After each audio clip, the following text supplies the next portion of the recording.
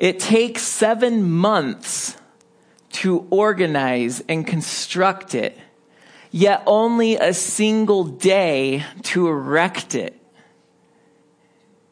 On the first day of the first month of Israel's second year of liberation from Egypt, the tabernacle stands complete. And you observe it from a little hill, and you can see all of the Israelites in their tents and camping around this newly erected tabernacle. And there it stands like a gleaming jewel amidst a wild and wasted wilderness. Everything's dead, there's no life, but here is a gleaming, beautiful oasis of life. Here in this tabernacle, there's organization, and the presence of God intersects with the lives of humans. It is a new Garden of Eden in miniature, portable form, given as a gift to the Israelites. You notice that to your right, Moses comes up to you and asks you to follow him. So you do, awed by the beauty of this tent, this structure, this tabernacle. And he leads you moving westward toward the front of the tabernacle. And as you come to the 30-foot opening, which is the gate, you realize that you are now retracing the steps that your ancestors, Adam and Eve, took on their way out of the Garden of Eden. As they moved eastward as they left the garden, you are now moving westward into the new presence and garden of God. And you move past the gate, and immediately looming over you is an altar made out of bronze as it gleams in the sun. And there you see a priest bringing up the carcass, rather carved out, of what you think is a lamb, but you're not sure. It looked like maybe it once was. And he's putting it on the fire of this altar, and you can smell the flesh beginning to cook, and you see the smoke rising. And then as you're walking around this altar, you notice on the side of it, the bronze is tinged with some red as blood is dripping down and pooling at the base of it. It's not a very pretty sight. And you choose to move quickly as Moses continues on, and then you realize you stepped in something soggy and muddy, and look down and realize, oh, part of the sacrifice, I just stepped in that. And so you and Moses move to the next item in that courtyard. It's this bronze basin, and inside it's full of water. And you are so happy when Moses turns on the faucet and you feel cool water running down your leg, almost too quickly as you want it to slow down and just completely saturate your feet in cleanliness. And Moses hands you a towel, and you dry your feet as you're now clean. And then you move forward toward the tabernacle itself, a tent, and you see a flash of purple, scarlet, and blue as Moses moves the curtain and allows you to go in. The curtain which separates the outside from the holy place, the inside, the actual tent itself. And when you step in, it takes you a moment for your eyes to adjust to the dimness. But gradually you begin to take in that you're in a room about 15 feet wide and 30 feet deep. Its walls are overlaid with gold. And straight ahead, you see an altar. Oh, it's only about 4 feet high, and it's made of pure gold. And on this altar, you can smell the air as it's perfumed by frankincense and other incense burning on it. And the room smells intoxicatingly peaceful. And you move closer to get a better smell. And that's when you notice on your left, there is a lampstand made of pure gold, taller than you. And from the single lampstand are 6 branches carved delicately to look like there are almonds and blossoms in the branches, so that it almost looks like a golden tree. Yet at the top, there are 7 lights. And these lights flicker, and you notice that they're angled to shine upon a table that's on your right. And this table is made of pure gold. It's a small table. It's only 3 feet long. But on the table, the light shines upon 12 loaves of bread. And you can smell that it's been freshly baked. Then you notice Moses up ahead. He's grabbed the edge of a veil, this massive curtain, which reaches from one end of the wall to the other. And there is, again, blue and scarlet and purple woven, and the fabric is sharing space with cherubim who are on the veil. And as you look at this magnificent tapestry, you recall the cherubim who guarded the Garden of Eden so that Adam and Eve could not go and take from the tree of life. And you're wondering, this veil is guarding the very life of God. And then you realize, I can't go in there. But Moses nods inward, and you think, well, if Moses says I can go in, how am I going to talk to my spouse and say, yeah, Moses went into the Holy of Holies, but I stayed back? I've got to do this. So Moses lets me in, and I enter into a room. It's a room called the Holy of Holies, and you see that once again, gold lines the walls. And it's a small room. It's 15 by 15, and it's 15 feet high as well, a perfect cube. And there in the very center sits a box made of gold. And on this box are 2 cherubim, once again, facing toward each other. And Moses indicates that it's there, above these cherubim, that God makes his throne. This box, this ark, is his footstool. And in awe, you take it in and you realize, I have never felt a more complete peace. I have never felt more fulfilled. And this perfect silence comes upon you. And as happens in these heavenly moments, you lose all track of time until Moses startles you back by grabbing your arm and pulling you out. And then you suddenly realize you just woke up in your bed. Because that was a dream. Because you can't actually go into that 15 cubit foot space called the Holy of Holies, which is a room inside of that tent called the tabernacle or the holy place, which is itself inside a courtyard 150 feet long and 75 feet wide, which is called the outer courts, which is then surrounded by the camp of Israel where the common people live, which is then surrounded by vast, dead, endless wilderness. You realize that you can't go into that room. That's God's room. And you can't even go into the holy place, the tabernacle, the tent itself. Only priests go in there. And the outer courts you can only go into if you bring an animal for worship. And so you wake up once again as a common person in your common place.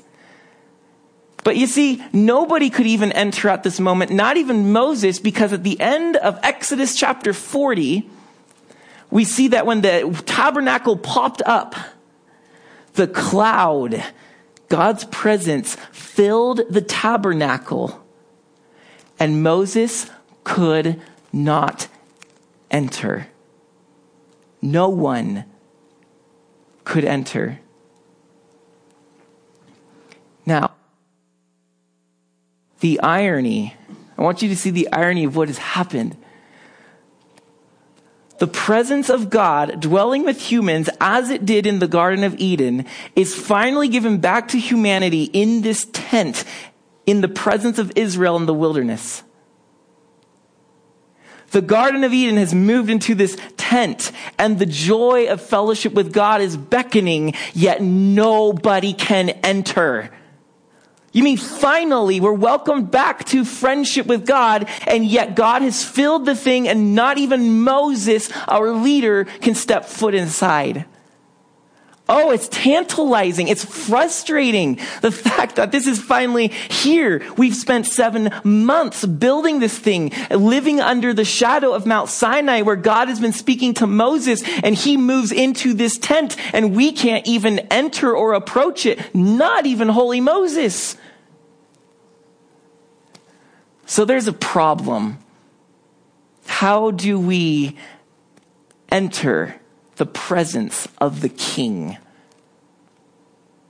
How do we ascend his throne?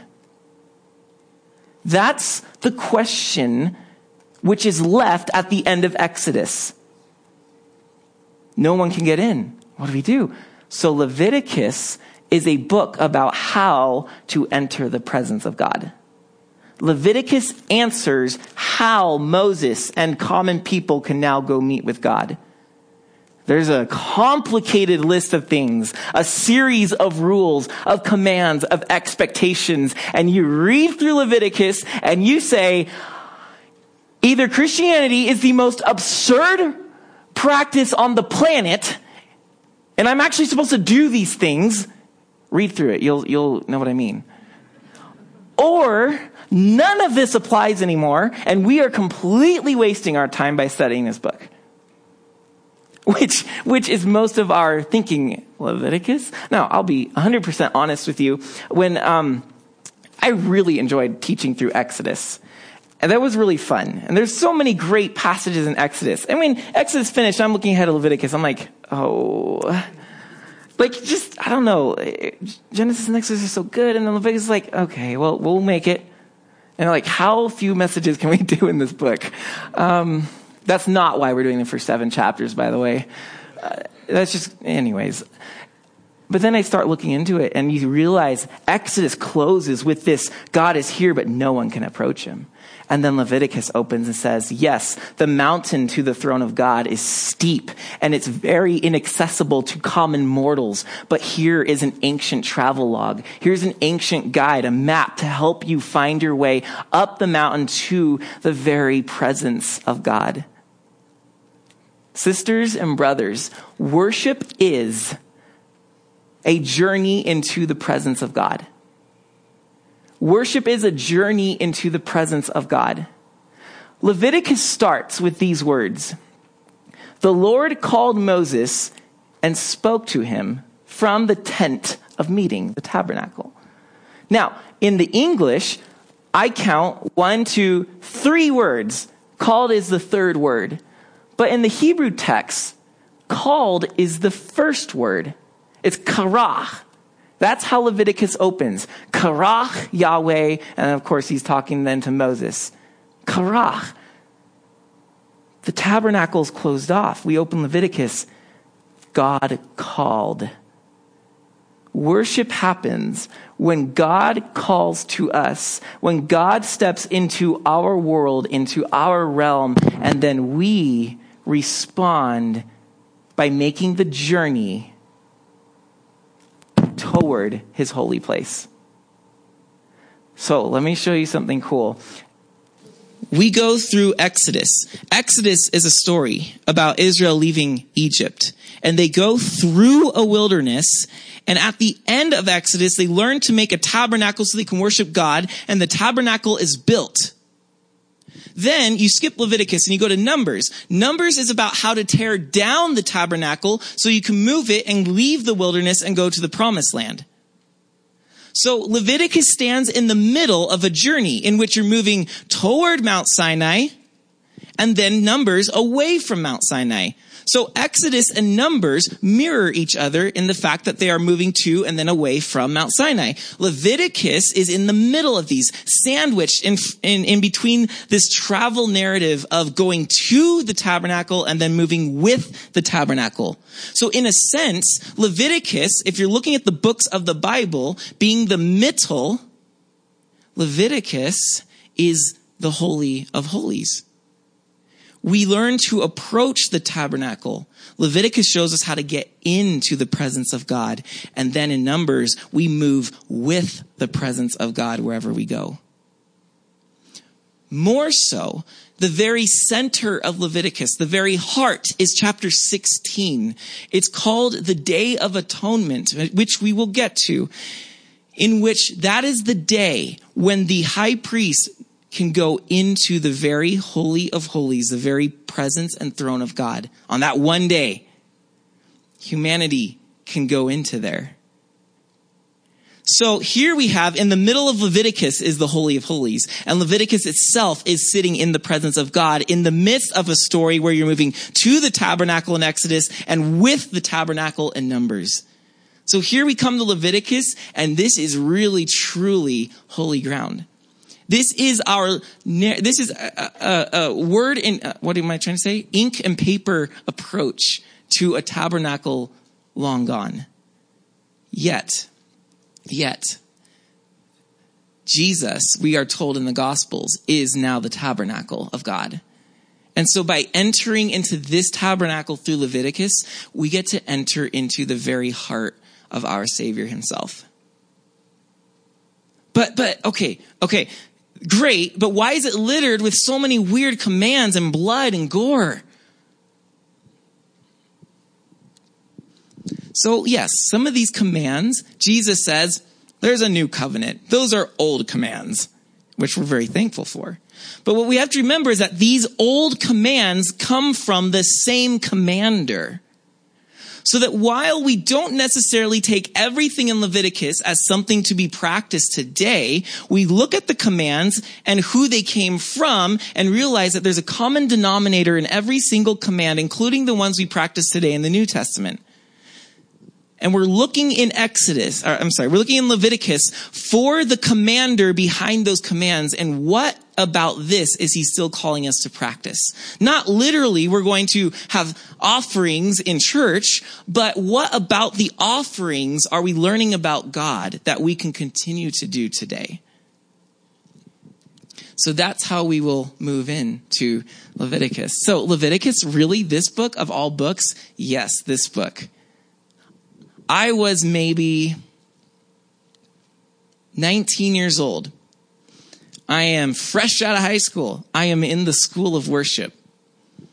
And we are reading through books. Of course. Didn't want that when I graduated, but I got more of it. But one of the books that I was assigned was Be Holy by Warren Wiersbe. Actually his commentary on Leviticus. I was absent for a stretch of time. I went on a trip. And so when I came back, my teacher said, well, you can make up your absence and your readings by outlining this book. Oh my goodness. So not only do I have to read it, but I have to outline it. I actually have to pay attention. Something happened. I learned that I can read and retain. That was new. That wasn't a high school thing. And I began to outline this book, Be Holy by Warren Wiersbe. And there he just goes through Leviticus and shows, boom, boom, God is calling us to a different way of life than the rest of the world. And I started to get excited about this alternate world Leviticus was calling me into, that I can be holy as God is holy, that I can choose a different way of living unlike the rest of the world, that to enter into the journey of worship is to go the other way from the world. And I started to think, wow, there's a lot here for me. Leviticus talks about holiness 150 times. 150 times. That's clearly a main thing through this book. Holy means to be set apart, to be used for a special purpose. And God wants all of us to be set apart for his purposes. That's all it means. It doesn't mean you have to have a halo.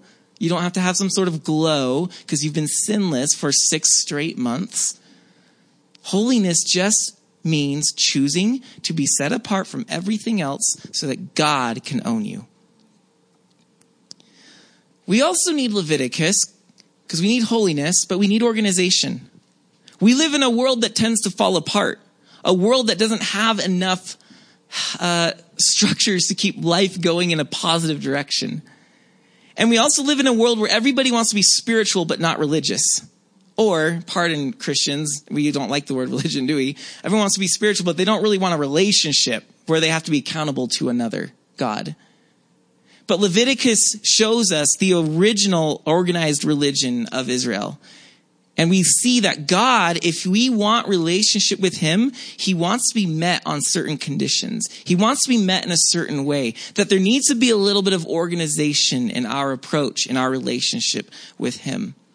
I cannot have a relationship if I just go off whatever whim I feel, go with my feelings and say, I don't like that part of God. I want this part of God, and I want to practice following God this way, not that way. This is not a la carte. Relationship is about meeting the other and the other meeting you. And that comes with some structure. Leviticus shows us that God is still a God of structure. And that there is a certain way he wants us to walk with him.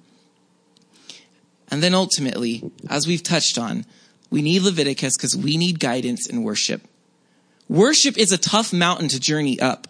We can start playing songs and we say, come on, everyone, let's sing. But that doesn't guarantee that you're worshiping. We can start singing songs like God, the only wise one, and be so absently-mindedly singing along that we start singing God, the only wise guy. Wait, what? Or God can suddenly become Mountain Dew. I mean, we can just mindlessly, I literally thought these lyrics at one point in my life. I was little. We can literally have just such a brain dead approach to God that we just like the worship songs themselves can just kind of be like, heard this, done that. Or we can read the Bible and be like, I already know what's going to happen. Or this is a boring part. We can get dull because true worship is a journey and it challenges us upward to the throne of God. And we need help in our ascent to the holy throne of God. Leviticus is our guide. So God calls in Leviticus 1 verse 1 from the tent of meeting saying, speak to the people of Israel and say to them, when any one of you brings an offering to Yahweh, you shall bring your offspring of livestock from the herd or from the flock. Now, we will go into 5 different offerings that God asks Israel to bring to him. 5. Much of them work in a similar manner with a few changes here and there. One is uniquely very different. So the first one is called the burnt offering. This offering is where you bring your animal to God, and the entire thing, the entire animal gets consumed. Every single part of the animal. The idea is that you, the worshiper, are that animal and you are giving yourself entirely to God. So, read with me in 1 verse 3. If his offering is a burnt offering from the herd, he, that's you, the one bringing the animal, he shall offer a male without blemish. He shall bring it to the entrance of the tent of meeting. That's the 30-foot gate in which you enter, and now you're in the outer courtyard, and the altar is right in front of you. So he shall bring it to the entrance of the tent of meeting, that he may be accepted before Yahweh. He, again, that's you, he shall lay his hand on the head of the burnt offering, and it shall be accepted for him to make atonement for him. Then he shall kill the bull before Yahweh, and Aaron's sons, the priests, now finally the priests get involved, shall bring the blood and throw the blood against the sides of the altar that is at the entrance of the tent of meeting. Then he shall flay the burnt offering and cut it into pieces, and the sons of Aaron the priest shall put fire on the altar and arrange wood on the fire. And Aaron's sons the priest shall arrange the pieces, the head and the fat and the wood that is on the fire on the altar, but its entrails, read filth, and its legs in that area, he, that's you, shall wash with water. Because God doesn't want that on his altar. And the priest shall burn, here's the key, all of it on the altar as a burnt offering, a food offering with a pleasing aroma to the Lord. That is how Leviticus opens. Ooh, it's not for the squeamish. This is not exactly one that you may want to visualize a whole lot. You might just want to stick to the words and move on.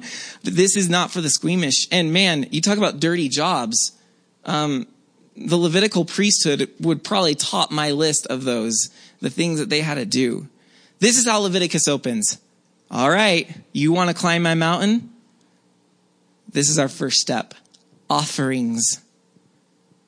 Offerings. Now, the second is in chapter 2. This is the very different one.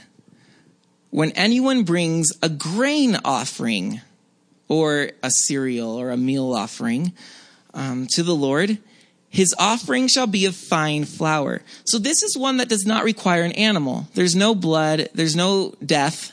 You are just bringing some of the cereal, the grains from your pantry, and you're offering it to God. Now, you shall, it says, pour oil on it and put frankincense on it and bring it to Aaron's sons, the priests. And he shall take from it a handful of fine flour and oil with all of its frankincense, and the priest shall burn this as its memorial portion on the altar, a food offering with a pleasing aroma to the Lord. But the rest of the grain offering shall be for Aaron and his sons. It is a most holy part of the Lord's food offerings. So, that one, you just bring some of those grains, and the priest gets to take a handful of it, and the rest is, and that is offered to the Lord, and the rest is for Aaron and the priests so that they can have some food to live on. Yes, the worshipers helped the priests live. Thank you for your service and for guiding us to God. Here's a portion. Now, this one is believed to often be offered along with an animal. So, for example, if you're giving the burnt offering, you would also bring a grain offering. The grain offering was usually not given by itself, but always alongside one of the animal offerings. Why? Well, as that animal burned on the altar, it was turned into smoke, and the smoke went upward. This was the animal going where you cannot go, to the very throne. It was ascending something that you couldn't ascend on your own. You needed another to ascend for you. And with that animal going up, being you going before God, you would give the grain offering, because when you enter before the presence of a king, you better have a gift. So the burnt offering is about the worshiper ascending to God, and the grain offering giving him a gift as he approaches him. The third offering is even better. Chapter 3. If his offering is a sacrifice of peace offering, the peace offering, or the communion offering, or the fellowship offering, so named because though we won't read it in this portion, you would bring your animal just like the burnt offering, except the entire thing isn't burned up this time. The animal is cooked, not burned up to smoke, but cooked. A portion goes to the priest, a portion goes to you, and the rest gets cooked and gets burned all the way up to God. So that what happens is with the peace offering, you get to eat a portion, the priest eats a portion, and God gets a portion. So that there's a table fellowship, there's a communion with God. This offering was the greatest. And here you can sort of see a picture, can't you? The burnt offering is where we ascend to the presence of God. The grain offering, we're giving him a gift, and then God turns toward us and says, thanks for coming. Come to my table and eat with me in the peace offering. So here we have this movement of complete union with God. But of course, life is messy, and there are other things that happen that aren't always so glorious, like sin. Chapter 4. By the way, the portions that we're leaving off in the rest of the chapters, they're just rephrasing the same sacrifice. If you're giving a different form, like a different kind of animal, you can read it. But it's really repeating a lot of what we've already read, just so you know what we're glancing over. Chapter 4. So the fourth offering is called the sin offering. And the Lord spoke to Moses, saying, speak to the people of Israel, saying, if anyone sins unintentionally in any of the Lord's commandments about things not to be done and does any one of them, if it is the anointed priest who sins, thus bringing guilt on the people, then he shall offer for the sin that he has committed a bull from the herd without blemish to the Lord for a sin offering. You go down to verse 13, you see, if the whole congregation of Israel sins unintentionally, the thing is hidden, and the thing is hidden from the eyes of the assembly, and they do any one of the things that by the Lord's commandments they ought not to be done, and they realize it. When the sin which they have committed becomes known, the assembly shall offer a bull from the herd for a sin offering and bring it in front of the tent of meeting. So if the priest sins, do this. If the people as a whole sin, do this. You look over at verse 22. When a leader sins, you do this. Verse 27. If any one of the common people sins unintentionally in doing any one of the things the Lord commanded you not to do, you shall do this. You see how he's giving scenarios for every kind of person, because God forgives the sin of all, mighty and low, leader and follower. He wanted to offer something so that everybody can have access for forgiveness. So this offering is much like the burnt. The animal gets burned, and God takes that as a gift to say, okay, I give you forgiveness. Man, how many of these would our nation need? How many of these would our leaders need if this was still applied? How many times would you need this? The fifth and final offering comes in chapter 5, verse 14, 5:14.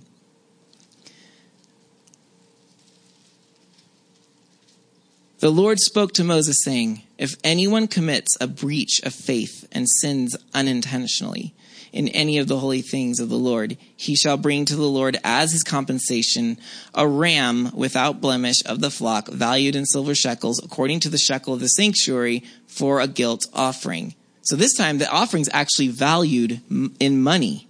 Why? Well, then verse 16, he shall also make restitution for what he has done amiss in the holy thing, and shall add a fifth to it and give it to the priest. So in this guilt offering, you bring the animal, you value it, and then you add 20% on top of that.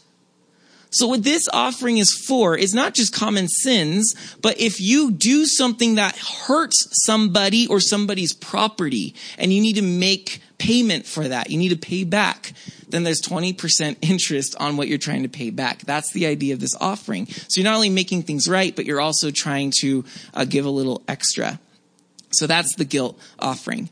Now, in the sin and guilt offering, you might have noticed this phrase, if they sin unintentionally.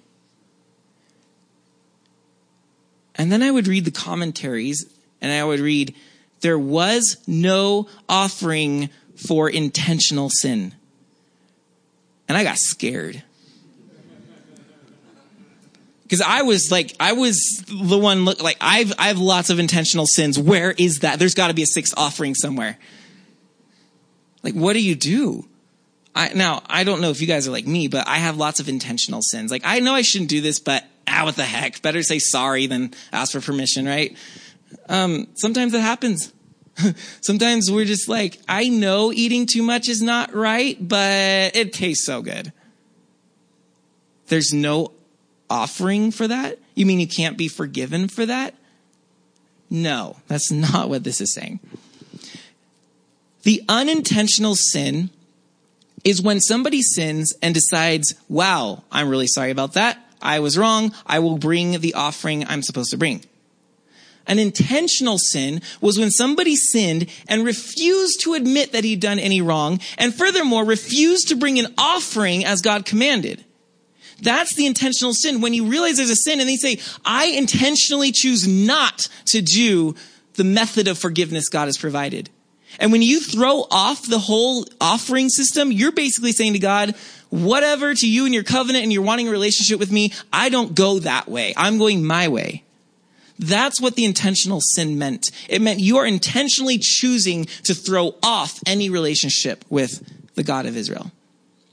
Suddenly, I feel a little bit better. I don't know if I've quite done that. I'm always thankful that God takes us back when we say, I'm sorry, aren't you? Okay.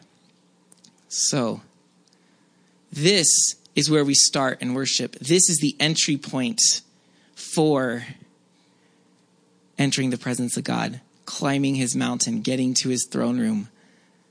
I want you guys to go ahead. I know we're blowing next week, but don't worry.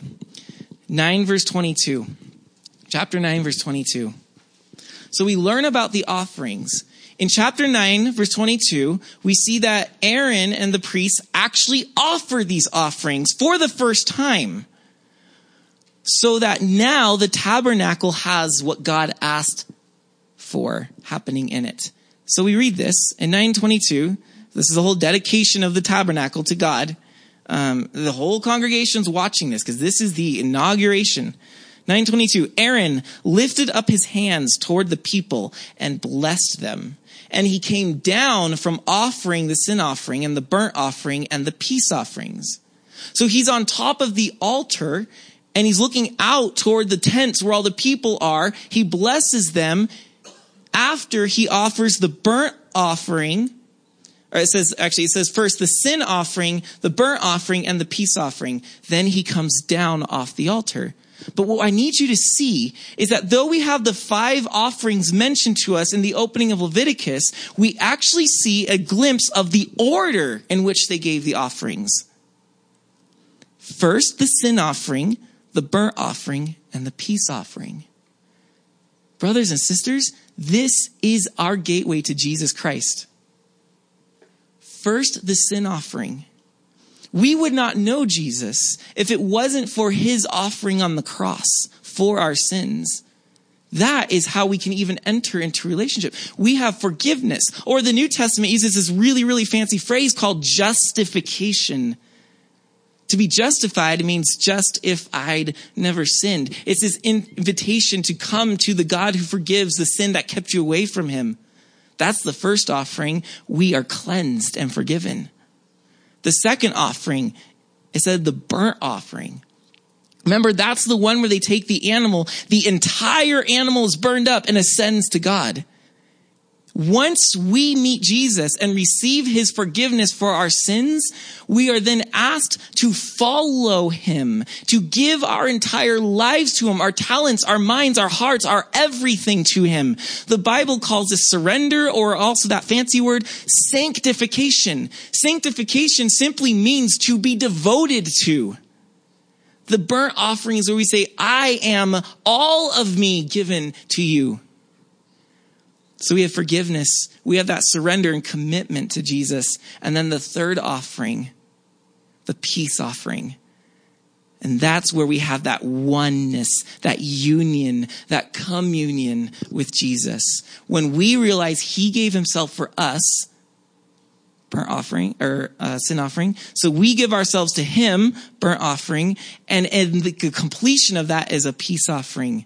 Oneness, because he's given himself, I've given myself, and that is a complete unity. And that's when the people are blessed by the priesthood.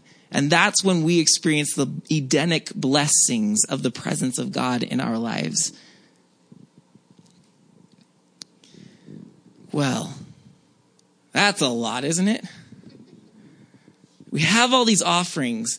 And I don't want us to say, okay, guys, every week you got to come and choose one of 5 ways to approach God. That's not how this works. As you'll see, all of these offerings are basically very simple. There's just little details that change. And it works essentially like this.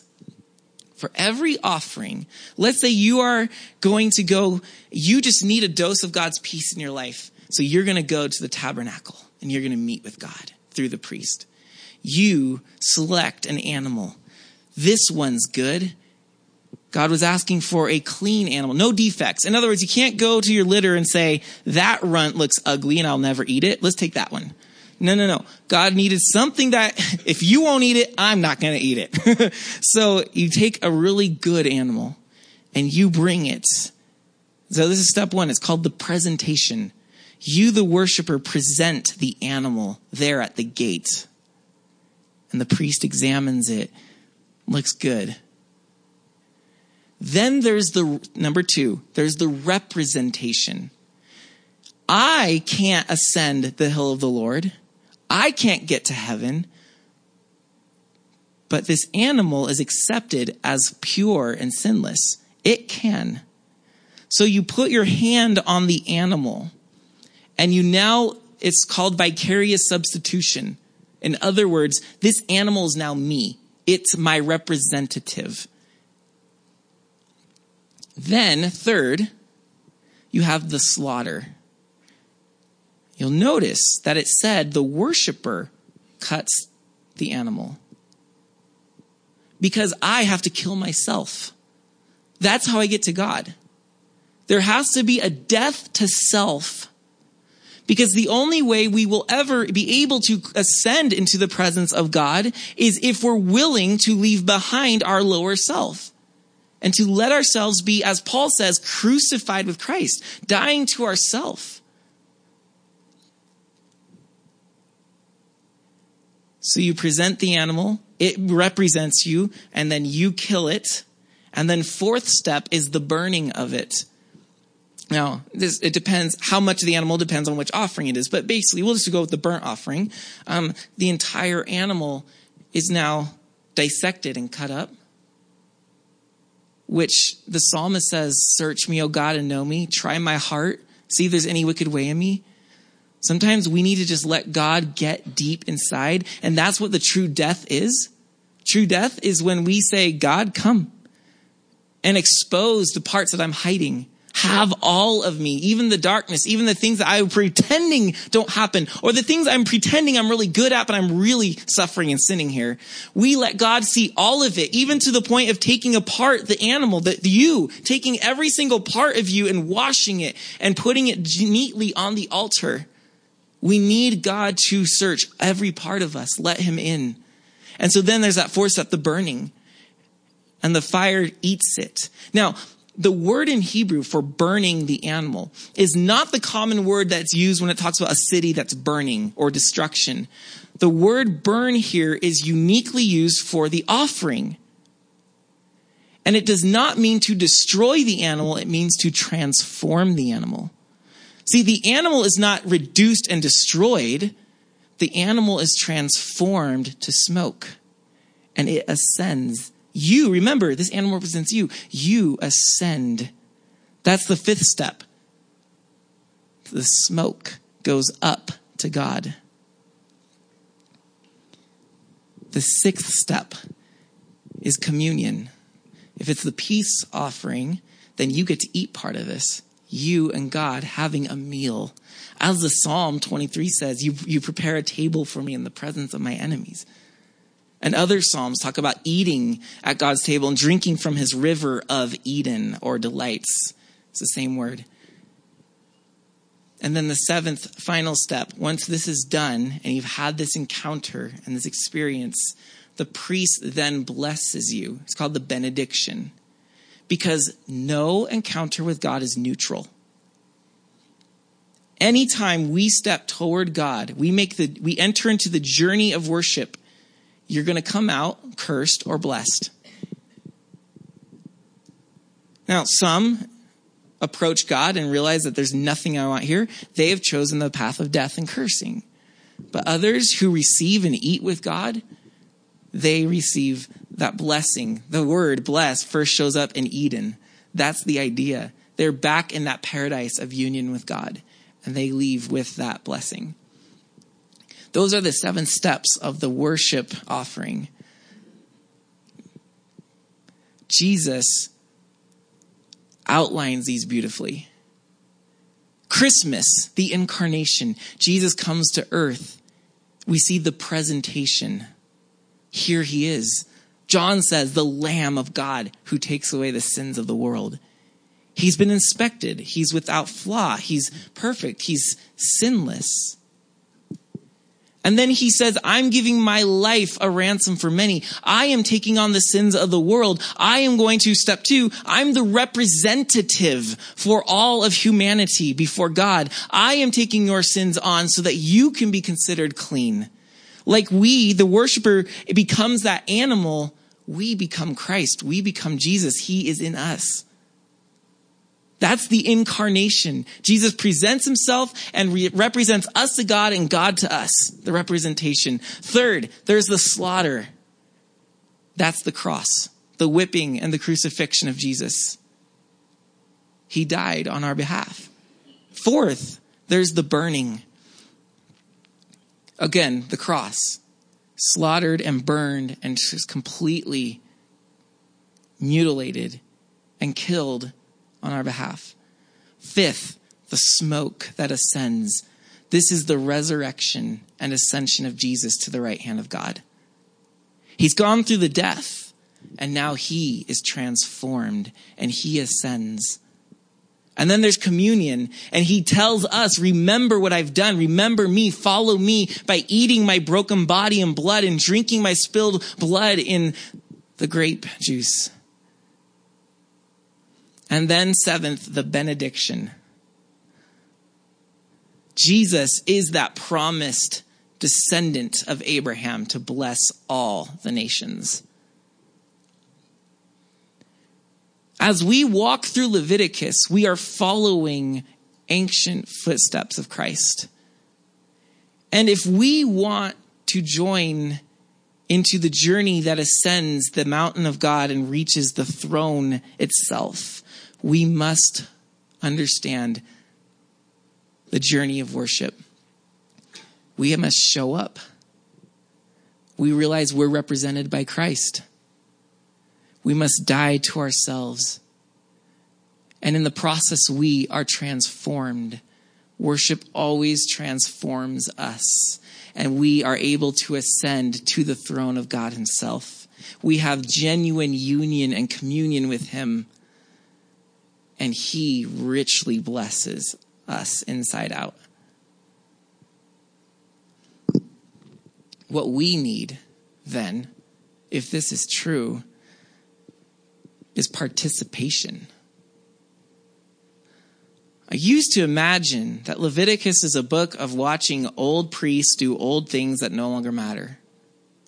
And the worshiper would bring the animal and feel kind of bad and just kind of watch the priests do their thing. But I already read it for you. Remember Leviticus 1?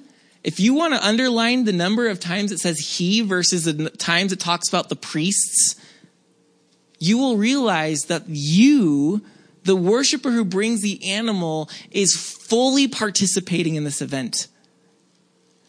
He shall offer a male without blemish. He shall bring it to the entrance of the tent of meeting. He shall lay his hand on the head of it. He shall kill it. He shall flay it and cut it. And then finally, its entrails and legs he shall wash with water.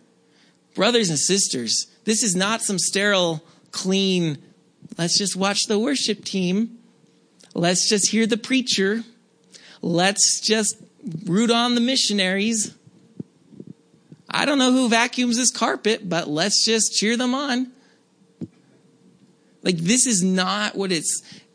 True worship is a journey to the presence of God, which means God calls karach, and we must participate in what he's called. We stand up and say, all right, I have these talents. I'm going to offer them.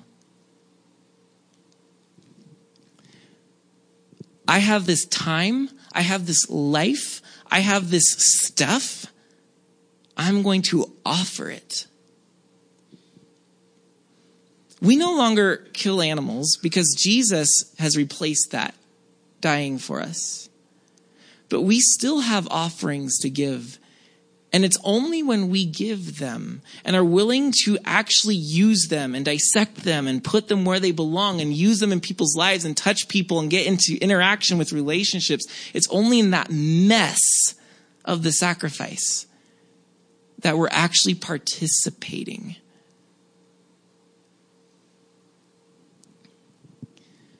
So, we tonight get to take communion. That moment when we realize this is the new peace offering, the new eating with God and connecting with him. Jesus for us. But as we do so, let's ask God what we haven't allowed him to have. If we have allowed every part of us to be given to him or to be inspected by him, how would this mountain change if we had a group of Christians who chose participation over spectating, who chose to ascend the mountain of God rather than just look up at it?